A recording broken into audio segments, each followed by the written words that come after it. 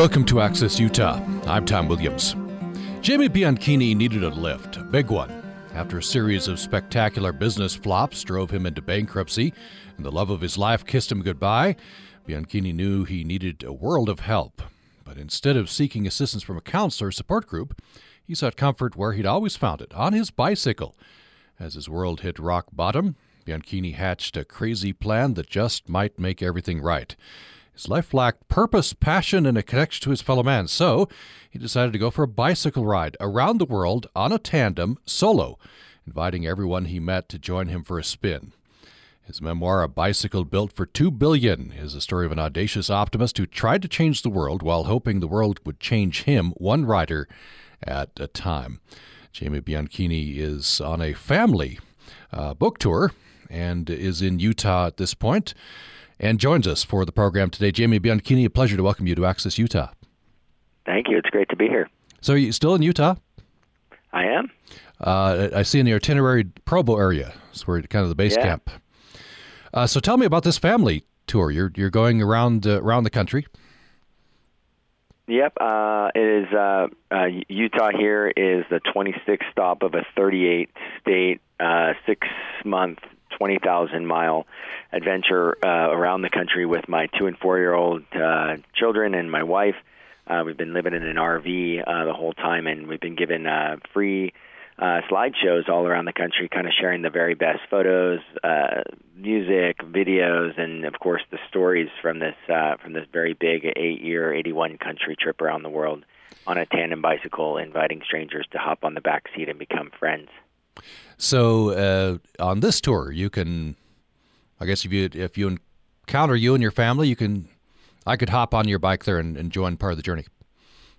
Sure. I mean, we bring the bike to the talks. We're, in between the stops, we're traveling by RV right now. So we've got a car, an RV, and a bunch of bikes on top of the roofs and strapped on in various ways. We've got probably about a dozen different kinds of wheeled vehicles. But we're not touring between states. But we've given a bunch of rides on the tandems. And, so at the events, we always have the tandems there. How's it gone so far? You said you've got several states. Yeah, it's been amazing. I mean, we started in the whole southern section of the country, starting all the way down from San Diego over to Florida, and then up through the Carolinas and up to Maine, and then down the East Coast. And now we've zigzagged our way back through Colorado and now Utah, and then we're heading to Montana tomorrow, actually, to celebrate my son's 5th birthday. Oh, wonderful! And you just barely missed the tour of Utah, the big bike race. Yeah, I did hear about that. I heard about the crash, too. Someone brought that to my attention. Yes. Kind of scary. Yes. You had a scary crash. We'll get to that. I wonder if we could take you back to the opening of your memoir. You, as you say in the book, you told people your family was the Brady Bunch, but that was far from the truth, right? And you found solace and relief on your bike. Yeah, I mean, everyone's got their challenges in their childhood, some more than others. And I grew up in a pretty turbulent time from probably the age of 4 to 10. That was just a lot of alcohol abuse, a lot of, we had a divorce. We had a big family where my mom was divorced and came together with another guy who had 3 kids. So it was kind of like the Brady Bunch in the sense that we brought two families of 3 together, and now there were 6, and then another one was born, and they created another one, and we all crammed ourselves into a 2-bedroom house. And there was just a lot of disharmony, and there was abuse, physical, mental abuse that went on. So it was a tough time, and I rode my bike a lot during that time, because the bike became kind of my escape out of all that chaos, and where I found peace and silence and relaxation, as a kid.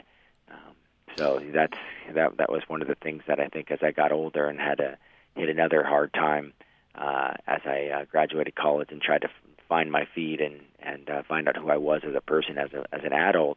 When I had some challenging times, it seemed like the bike was where I needed to kind of turn to kind of figure things out, and end up turning into something a lot bigger than I ever planned.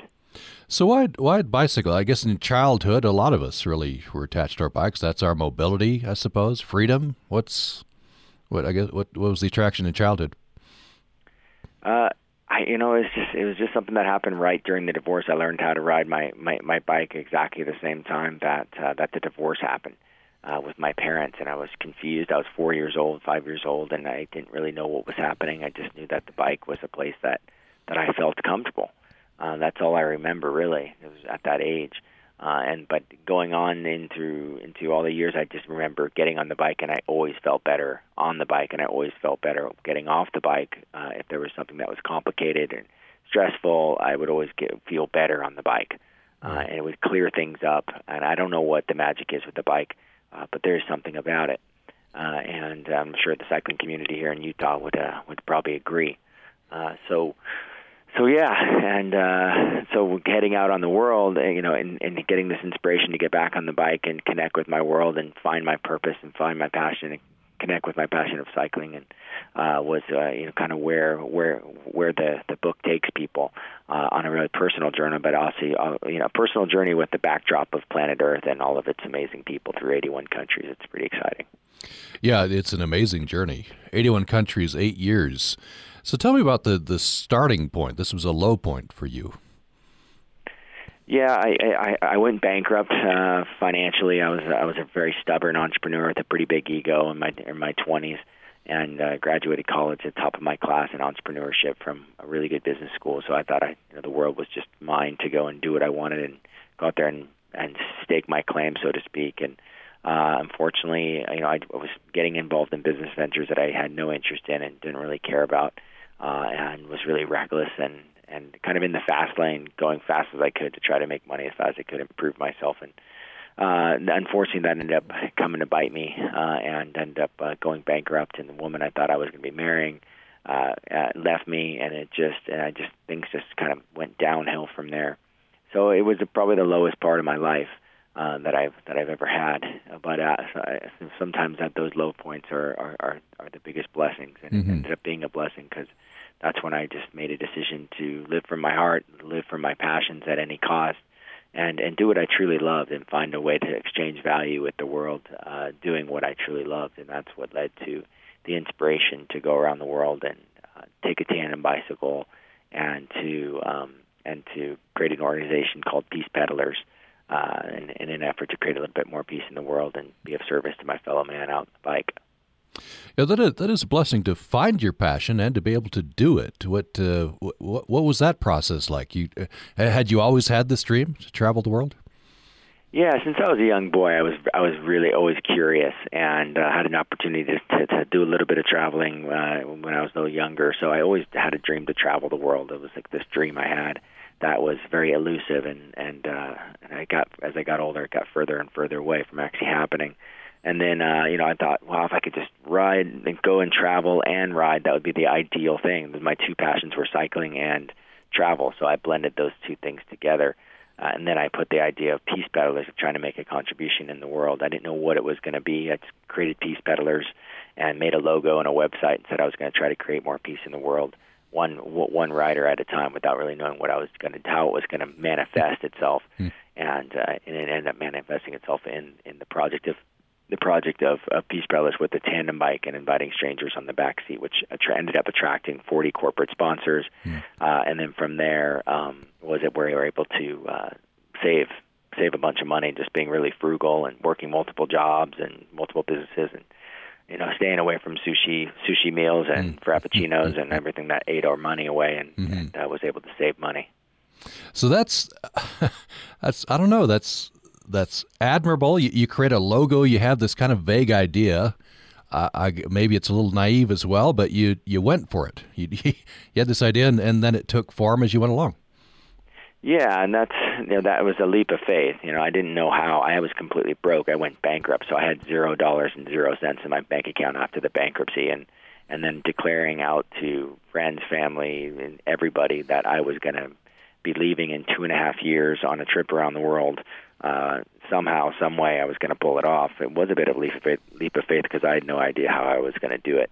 How I was going to get the bikes and the gear and all the equipment and the planning and transportation and obviously saving all the money. I just had to declare it. So I set a goal of exactly how much money I wanted to save. I set a date exactly when I wanted to leave, And I think that was one of the things that that really helped, was being really clear on that and to kind of declaring that was the way it's going to be and when it was going to happen and how it was going to happen. And then everything else revealed itself from there.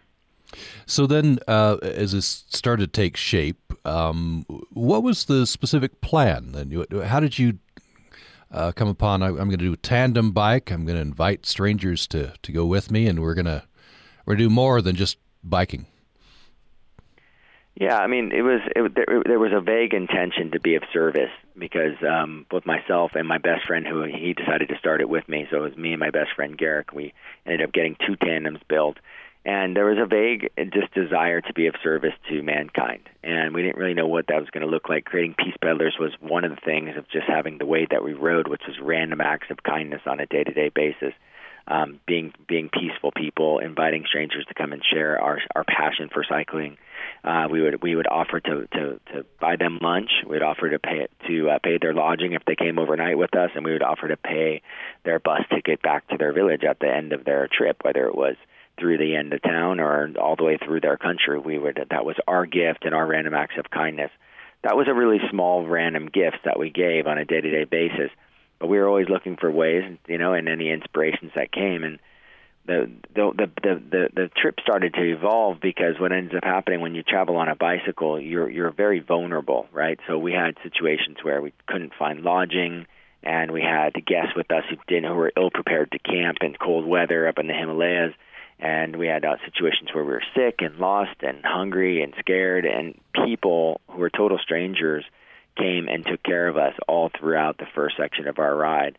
And what we realized, or at least what I realized, was that people were taking care of me everywhere I went, and there was compassion and love and generosity everywhere I went. And so as I began to travel, I looked for ways that I could give back in the communities that were embracing me and taking care of me. So that led to a bunch of new projects that were not planned and weren't really part of the original scope of the expedition around the world. But just by giving back to the people that gave to me, we were able to do a lot more. If you just joined us, I'm talking with Jamie Bianchini. His book is A Bicycle Built for $2 Billion. It's a memoir. At a low point in his life, he decided to take a trip around the world on a tandem bicycle and give complete strangers a lift. That was part of the plan. He had this idea to spread peace around the world, and he ended up finding himself out there. And now he's on a book tour on a bicycle and RV with his family, his wife and 2 children. They're in Utah right now, and recently gave a presentation at the King's English Bookshop in Salt Lake City. And then they're off around the country to continue this book tour. We'll continue this very interesting story following a break, including a bike theft in China, near-death bike crash in Malaysia, escaping machine gunfire in Mauritania. But he says everywhere he went, there was someone there to help. We'll have more following the break.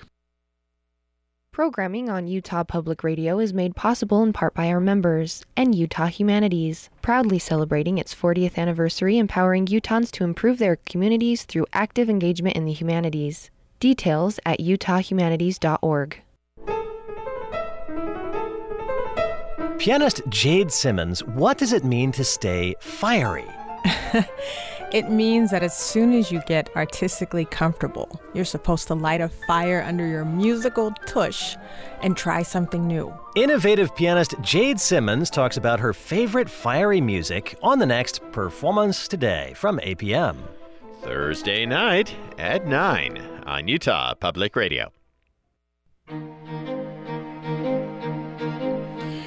Thanks for listening to Access Utah. I'm Tom Williams. We're talking with Jamie Bianchini. His book is a very interesting memoir, A Bicycle Built for $2 Billion. It recounts his 81-country, 8-year journey on a tandem bicycle around the world, giving complete strangers rides, trying to put peace out into the world. Peace Peddlers was the name of they came up with, he and his friend Garrick. Many adventures. And it was life-changing for Jamie Bianchini.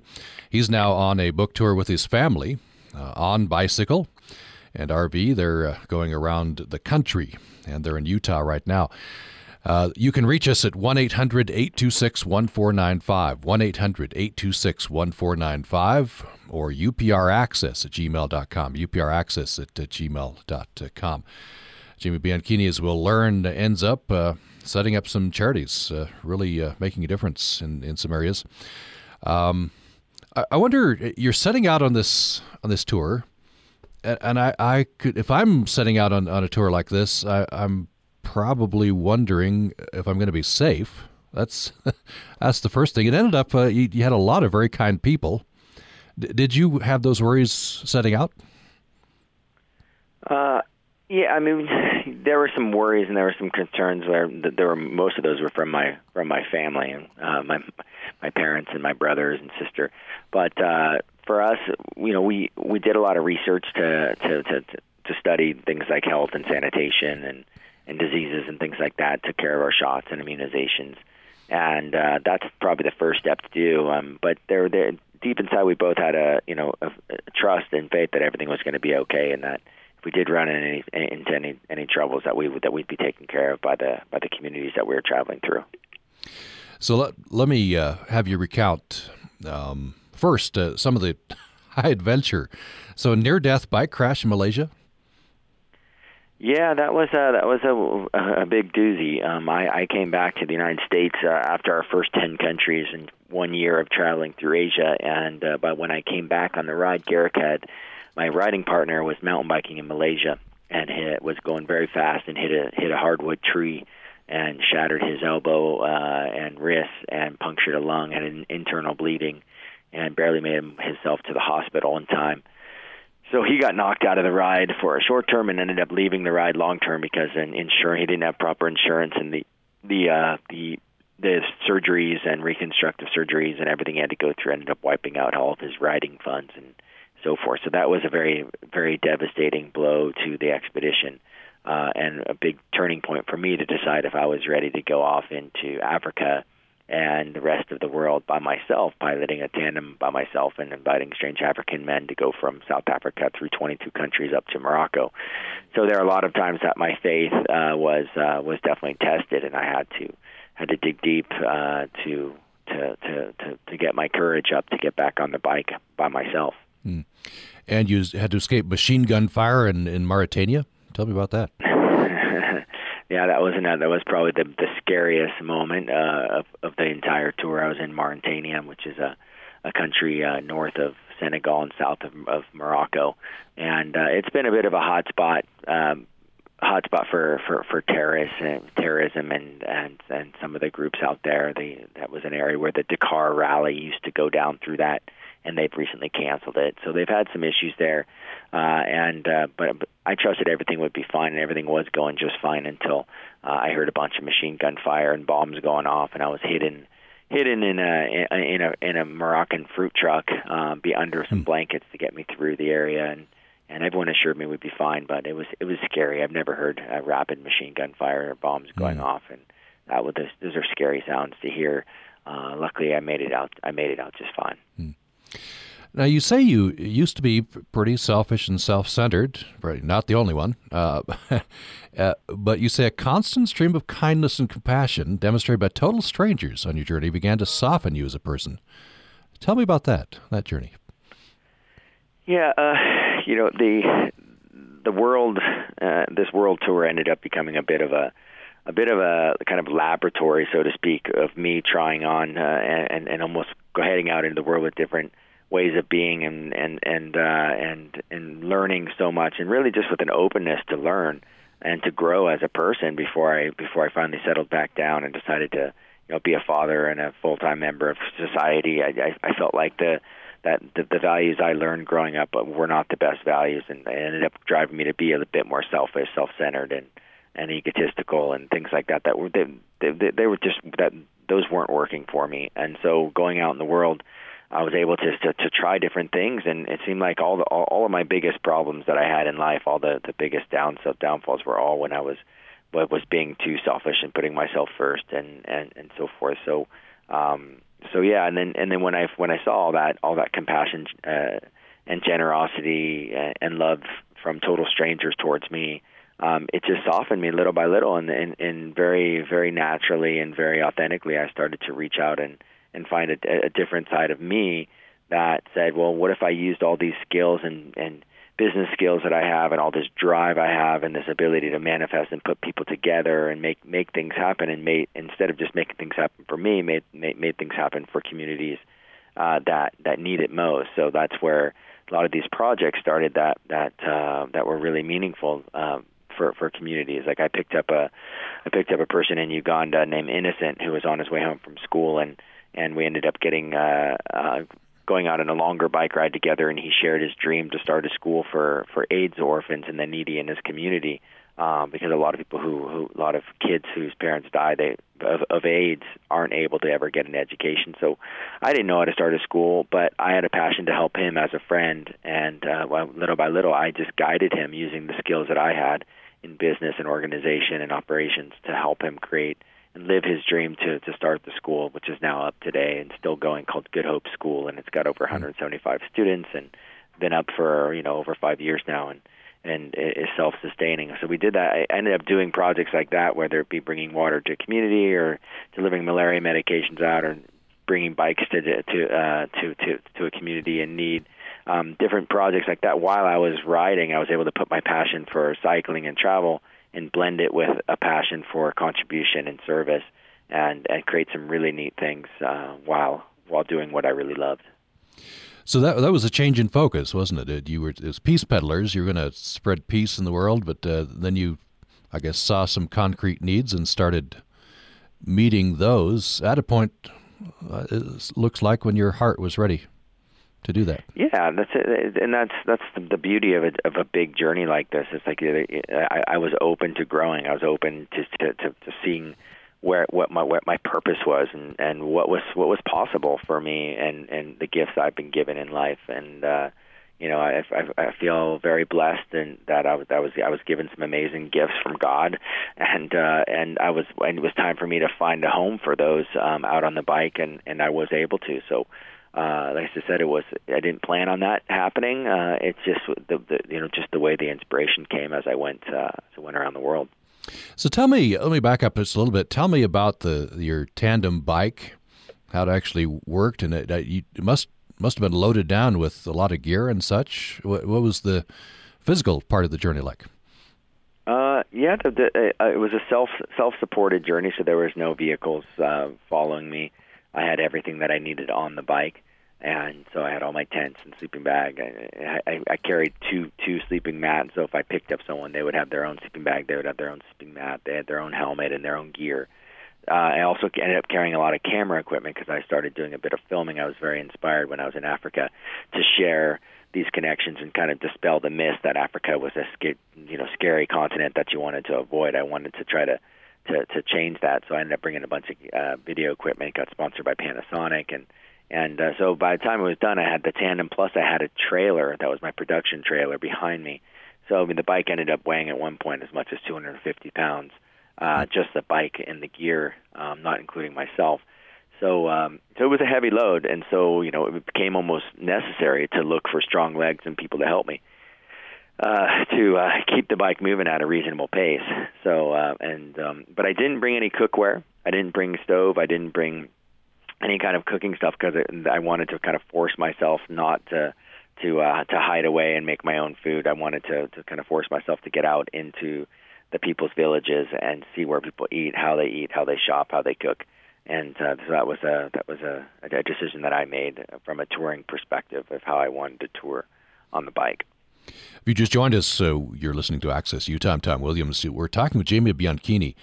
At a low point in his life, he'd had a bankruptcy. His girlfriend left him, just at a low point, depressed. He decided, he came up with an audacious plan. I'm going to bike around the world. He ended up hitting 81 countries over 8 years. I'm going to take a tandem bike, he said. I'm going to ride solo, and I'm going to invite total strangers to share the journey with me. The result is a very interesting memoir, A Bicycle Built for $2 Billion. Jamie Bianchini is on tour now with his family, his wife and 2 children, on bike, very appropriately, and he's in Utah right now. He did an event a couple of days ago with the King's English Bookshop. By the way, you can go to his website to find out more about the journey. And the website, I believe it's A Bicycle Built for $2 billion. Is that the website? Yes, it is. A Bicycle Built for $2 billion.com is the website, and that's where there's information on getting the book. All right. As well. Had it up earlier, but I didn't right now. So bicyclebuilt4$2billion.com. I wonder, Jimmy Bianchini, tell me about the reaction you got from people. I'm picturing this kind of a strange American rides up on a tandem bike, a bunch of gear, and says, "Hey, you want a lift?" How did you approach people? It really depended. There's a lot of places I wandered in the world, but if there was a big language barrier, which happened often, then there wasn't so much word spoken as much as pointing to the seat, giving some thumbs up, and smiling, and kind of just having a real optimistic, childlike spirit, like you would meet a kid in a playground when you were young. I mean, there wasn't a lot of words needed to be spoken then either. You just kind of came with that spirit of play. And that was really the strategy all along of how to pick people up when there was a language barrier, was just to point at the seat and have a real kind of assumptive close, so to speak, of let's get on the bike, you're getting on the bike, let's go. And that came out of this optimism and the amount of experiences I had looking in the rearview mirror of my bike as I would point it at people's faces and see how much joy a bike ride with a stranger was bringing them. This sense of adventure and the adventure of human connection, I ended up calling it. It was like, people have a lot of fear. I think, we have a lot of fear here in the West, especially. We're told to stop talking to strangers at a young age and to get serious and stop messing around and all these things. And little by little, we layer fears on through various things we pick up from society and the media and school and social groups that slowly, kind of build walls up. And something about the tandem bike just kind of immediately broke those down and gave the other person the opportunity to let that explorer and curious kid that's inside them come out, and I was able to create friendships even when no words could be spoken. There's something about just pedaling and sweating and giggling and laughing and putting our hands, holding a hand with someone, reaching back when they're riding and just holding their hand and shaking their hand. And so it was a beautiful thing. I mean, oftentimes I would get off the bike with a total stranger who rode with me for an hour or two and give them a couple bucks for their bus and give them a huge hug and see that they were crying because it made their day. It was a beautiful experience for them, and it was for me too. And that happened over and over again. And you found this reaction all around the world? It didn't matter culture. This was you found people that really enjoyed this and were open definitely. to you? I mean, the way I approached it was different based on the continents. I mean, when I came in from Africa up into Europe, I couldn't just knock on some person's door. I came to find out. I couldn't just knock on someone's door and say, "Hey, I want to come inside your house and meet your kids and play with your wife." There was a different way you had to approach it, right? Because in Europe, for example, they're exposed to a lot of the bad news, and this is my philosophy at least, and so they didn't know who I was. I was a stranger coming on a huge bike, unshaven, a little bit stinky, and my bike was really beat up coming in from Africa, and so they, before people would let me in, let me pitch my tent in their front yard, let me cook, let me go, take their kids down to the market and go shopping for ingredients and come back and cook together inside their house. Well, that didn't happen randomly and serendipitously in Europe as much as I would have wanted it to. So in Europe, I had to actually plan it more. I had to let people know in advance I was coming, give them the opportunity to research who I was on my website and know that I wasn't an axe murderer or a rapist and I was a good guy. I used intercultural exchange websites like couchsurfing.org to be able to find like-minded people who are open to intercultural exchanges and were open to having strangers in their house. So it was different, and because people are busy in the developed world, right? They don't just take off randomly. They're on the way to work. They're keep bringing kids to school. So that serendipitousness had to change in the West a bit more than it was when I was down in Africa or in South America or Central America. Now, the picture you paint in the book, which is a true picture, of course, this is your experience, is very optimistic. A lot of people really were open to you. You had great experiences with people, a lot of fun, a lot of sense of play. a lot of good people, which you could contrast with, turn on the evening news, and that's also reality. A lot of bad in the world as well.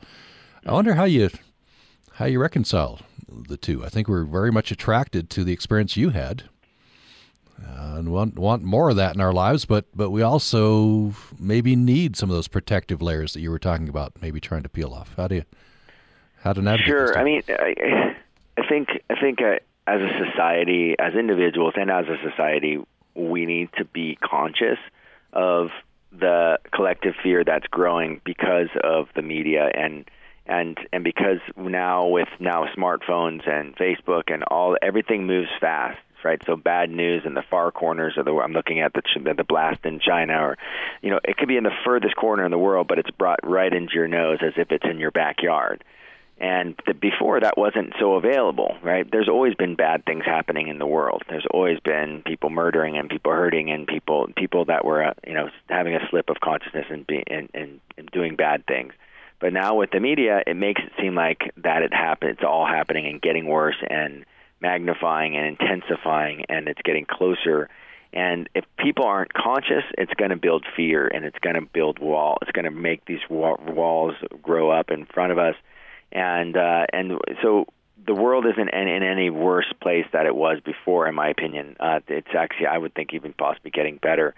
But it's just that we have to be aware of how that intense amount of media and how fast it moves. It can affect that and give us and taint the vision of humanity that may not be actually true. So my experience of humankind, of human beings, is that we are a part of the human race. All right, there's one thing we have in common with all human beings is that we're all human beings. We're part of the same big old tribe of being human. We all have a lot of the same needs and desires. If you ask everyone what's important to them, they're all going to say how important family is, and they all have their same desires of their egos and things like that all work together. And but in there is compassion and love, and if you see the average person who sees someone who's having trouble or needs something, you'll see human beings as part of their nature help people. That's just part of our primal nature that I experience out on the road, and I think most people, if you think about it, that is the case.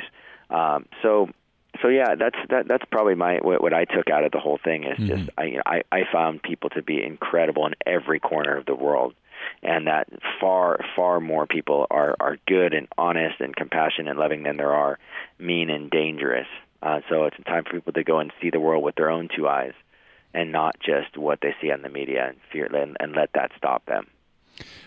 Should we stay away from media, or just consciously, as you're saying, counteract that in our minds? How best to stop that from jaundicing us?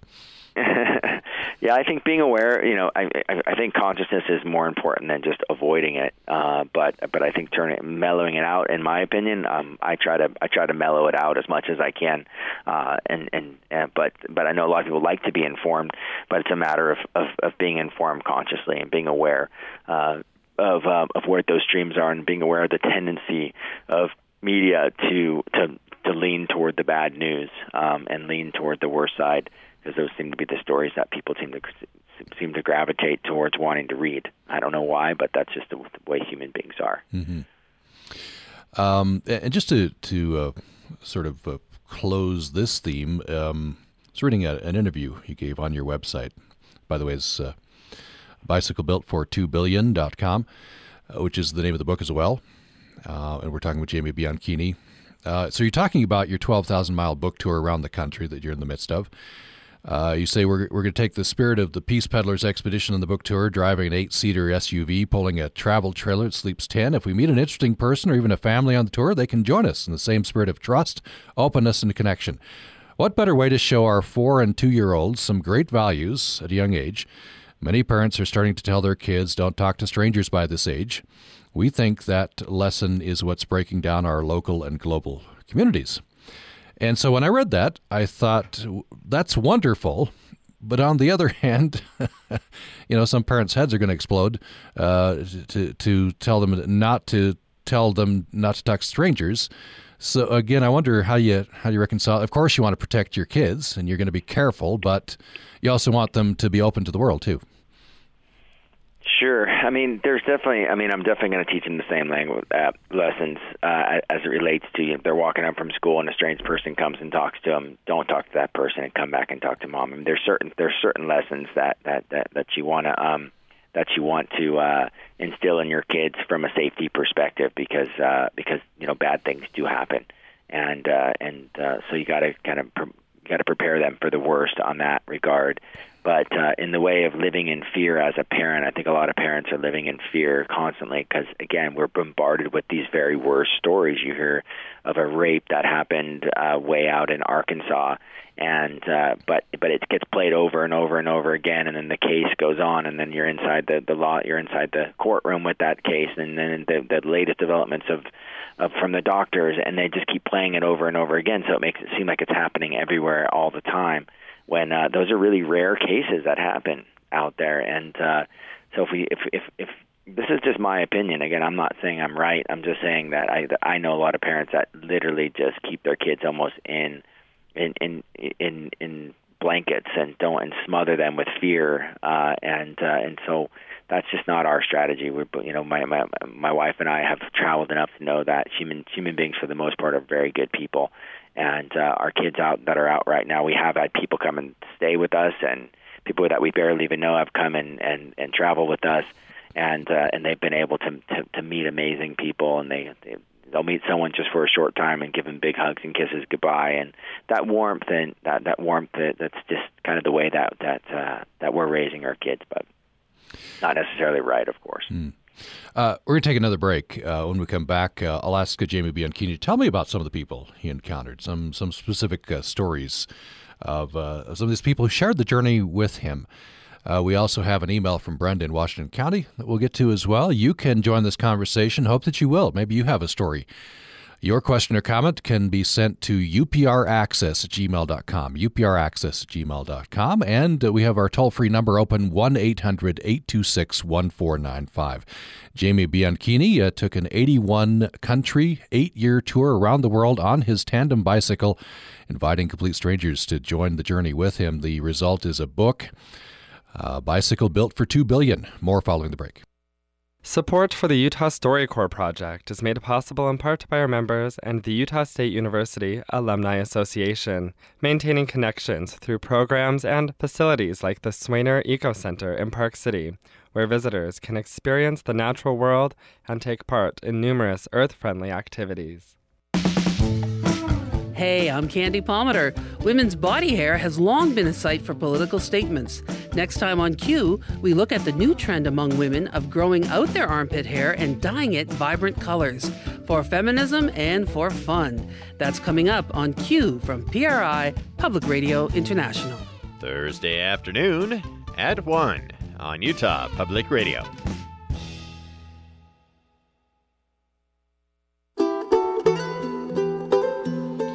Thanks for listening to Access Utah. I'm Tom Williams. The book is A Bicycle Built for $2 billion. The author is Jamie Bianchini.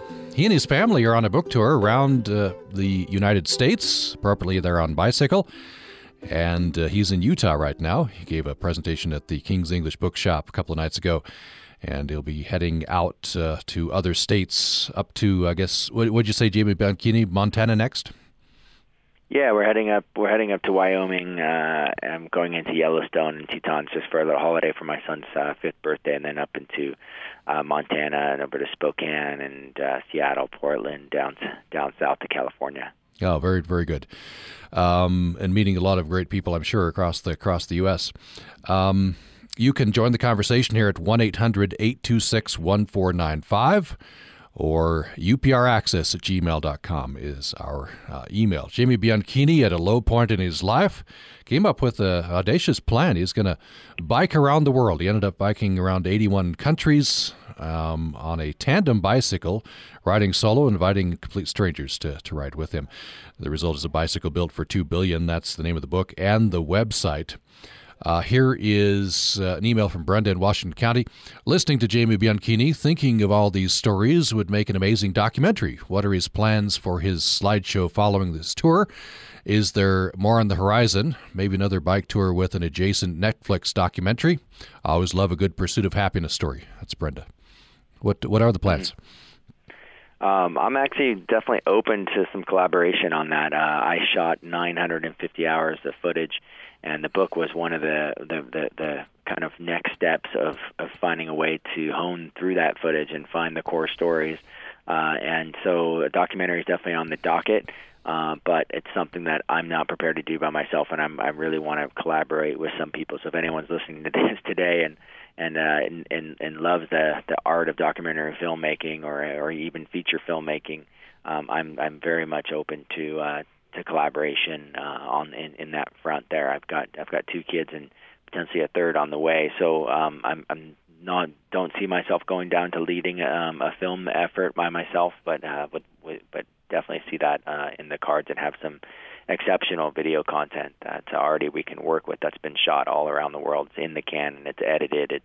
It's sitting on timelines, and it's literally ready for somebody creative to come and help me script it and get it ready to go. There's some video out there. I was watching the book trailer, for example, on the website, A Bicycle Built for $2 billion. I'd like to have you tell me about some specific people. Maybe we can start with a little more about Innocent. There's a very moving passage of video in the trailer. You're with Innocent. He's riding in the seat behind you. I guess riding makes it sound like he's not pedaling. He's pedaling with you. It's in the twilight, or at least is kind of you pass through some shade, kind of adds to the mood of this. And he's telling you about his dreams. This, a complete stranger up to that point. He, as you said before, he's telling you his dreams of opening this school. Tell me a little bit more about Innocent. Innocent was a very timid guy. I mean, he's very very quiet, soft-spoken when I first met him, and he had never been on a bike before. So he was really excited to try and see what it felt like. And it was a gorgeous story because I was only going to take him a little bit to his house, and then I was going to head out to go look for a camping spot. But the weather changed really fast, and he looked at me. This big lightning bolt shot down, and big burst of thunder and torrents of rain came. And he said, "Look, you have to come to my house now. You can't ride in this." And I said, "Okay." And his parents took me in, and that night we were in his bedroom. He had two beds, and we were sitting side by side. And I asked him if he wanted to come with me the next day, and he was so excited he couldn't even sleep that night. And we ended up doing I think it was about 50 miles or so, but it was just steep up, steep down, steep up, steep down, really rocky. We got a bunch of rain. We fell. We crashed. It ended up being over 12 hours on the bike pedaling with this guy just to get over all these passes. But we had so much time to bond, and he got strong. Somehow he got stronger and stronger as we rode, and he shared that dream with me. As I said, he said, I have a dream he said he could see it in his head. He said, I can see it. I can't stop thinking about it. I really want to help the people in the community. And I could tell in his voice that he was sincere. So it was just I had to keep riding forward. But I gave him the step-by-steps to do it. And I gave him a couple $2 to open an email account and to send me a drawing of what he envisioned the school would look like, and a one-page summary of what he envisioned it would look like. And I just gave him step-by-step. I told him to find a board of directors. I told him to find land that was donated and building materials donated. I didn't give him a red penny until he had the school already up and actually already had a structure going. But I did give him the support in the way of daily contact via email, and always every time I could just dropping him quick emails and quick phone calls to believe in him, because he was my friend, and he had a dream that I knew needed to be realized. So still to this day, I have him on my phone, and we use WhatsApp, which is a cool application to communicate overseas, and we talk just about every day. And so we're very involved. He named his son Jamie after me, and went out there and saw his baptism, and so we're very close. And that was a friendship that just started as strangers on the road. Yeah, that's amazing what can happen. We just have about 3 or 4 minutes left, and I want to not end without having you tell the Hollywood ending. This, if this ever gets made into a Hollywood film, this is going to be prominent.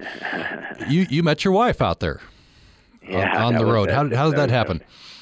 That was definitely the highlight of the trip. I mean, I was single the whole time, and I was having a great time being a single guy out there. There's no doubt about that. But I definitely wanted love in my life, and I knew that was my next adventure, being a father. I didn't know how it was going to happen, but I picked up a backpacker who happened to be from Barcelona, and she was backpacking by herself through Brazil and Argentina, and she came on she accepted the invitation to ride 18 kilometers to take pictures of some Jesuit ruins down there in northern Argentina. And then by the time she got off was ready to get off the bike, neither of us wanted to say goodbye. We were just having a really good time. There was a really strong connection. So she came to the next town and came over the border to Paraguay together, and then from there we still didn't want to say goodbye. So her 18-kilometer ride turned into 19 days.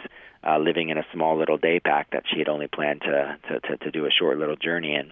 And we ended up carrying on, finding our own bike, and she got her own bike and rode from Chile to Colombia together through 4 countries, and we ended up conceiving our first child out on the ride, and eventually coming together and taking our son, our 2-month-old son, on his first expedition down the coast of California. So now we're married and have 2 kids, and we're out on the road together. Yeah, it's just wonderful.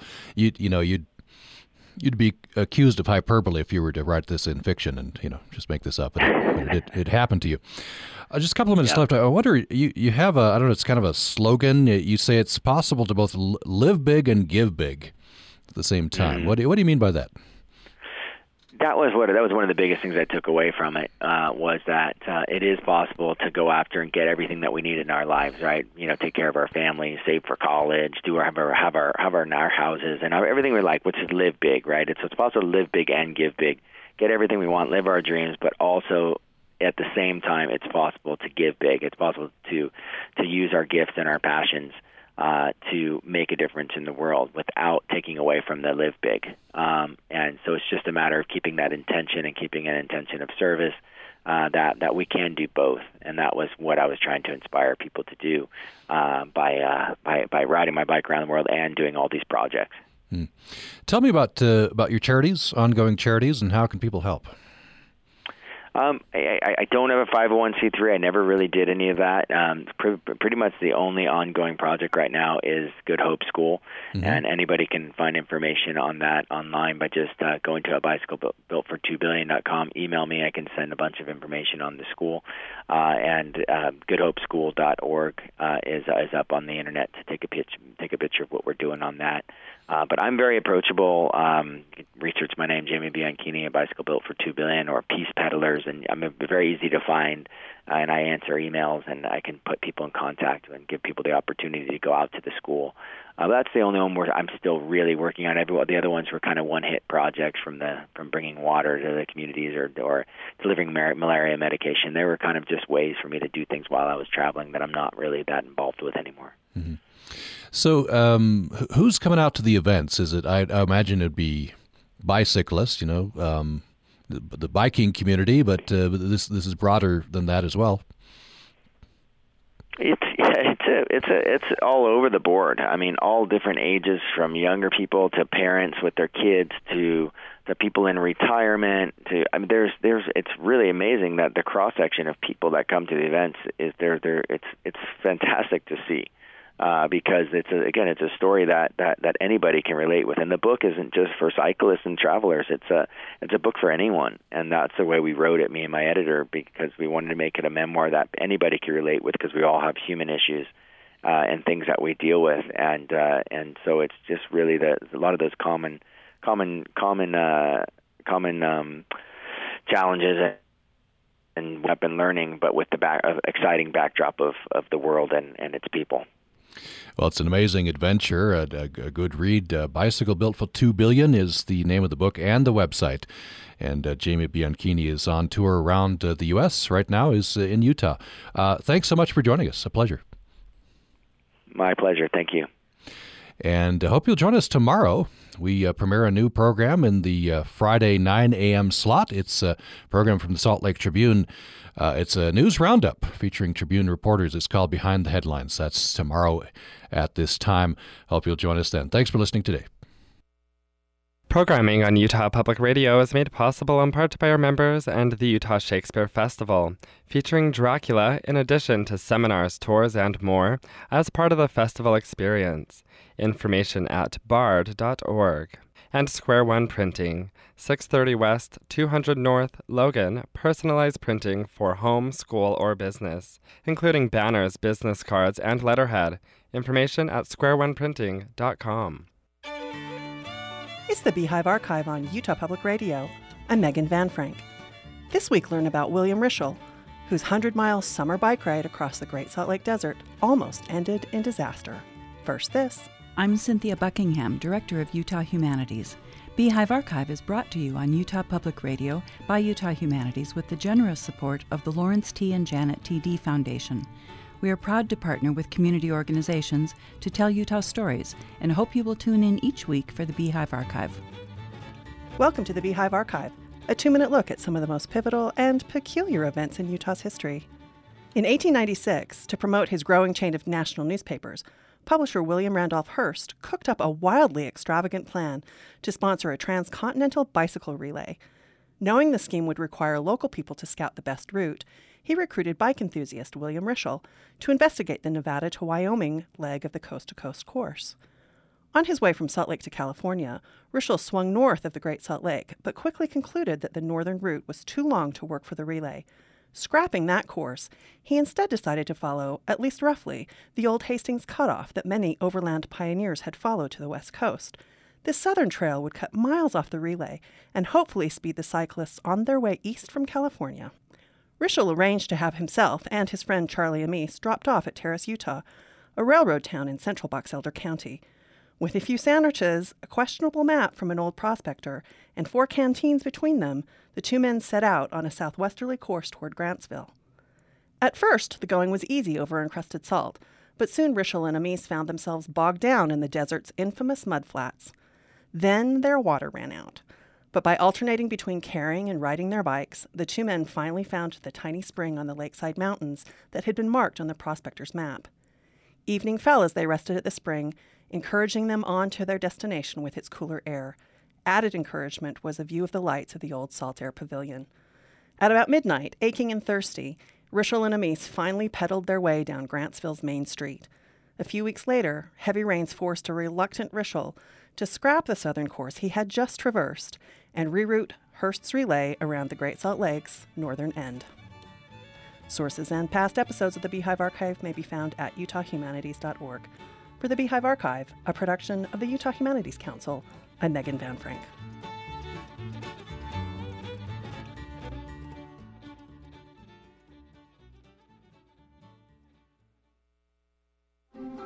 What is a subject that you are passionate about? What do you know more about than most? Utah Public Radio wants you to share your knowledge and become a source for the Utah Public Insight Network, a new collaborative effort between UPR and the Salt Lake Tribune. Information you share could help our reporters create more in-depth stories on the things that you care about, or more meaningful discussion on our flagship program, Access Utah. Become a source today. Join UPIN. For more information, visit us online at upr.org. One might expect to find a retail executive in the front row of a fashion show. As part of a captive audience on a tour bus, though, not so much. Think of us as storytellers/translators/guides. I'm Kai Rizdal, special tour guides, trying to keep retailers relevant. That's next time on Marketplace. We'll have the numbers from Wall Street as well. It's all from APM. Thursday night at 6:30 on Utah Public Radio. This is Utah Public Radio, KUSR HD1 Logan, KUSK HD1 Vernal, KUSL HD1 Richfield, KUST HD1 Moab, KCEU Price, and KUSU FM HD1 Logan.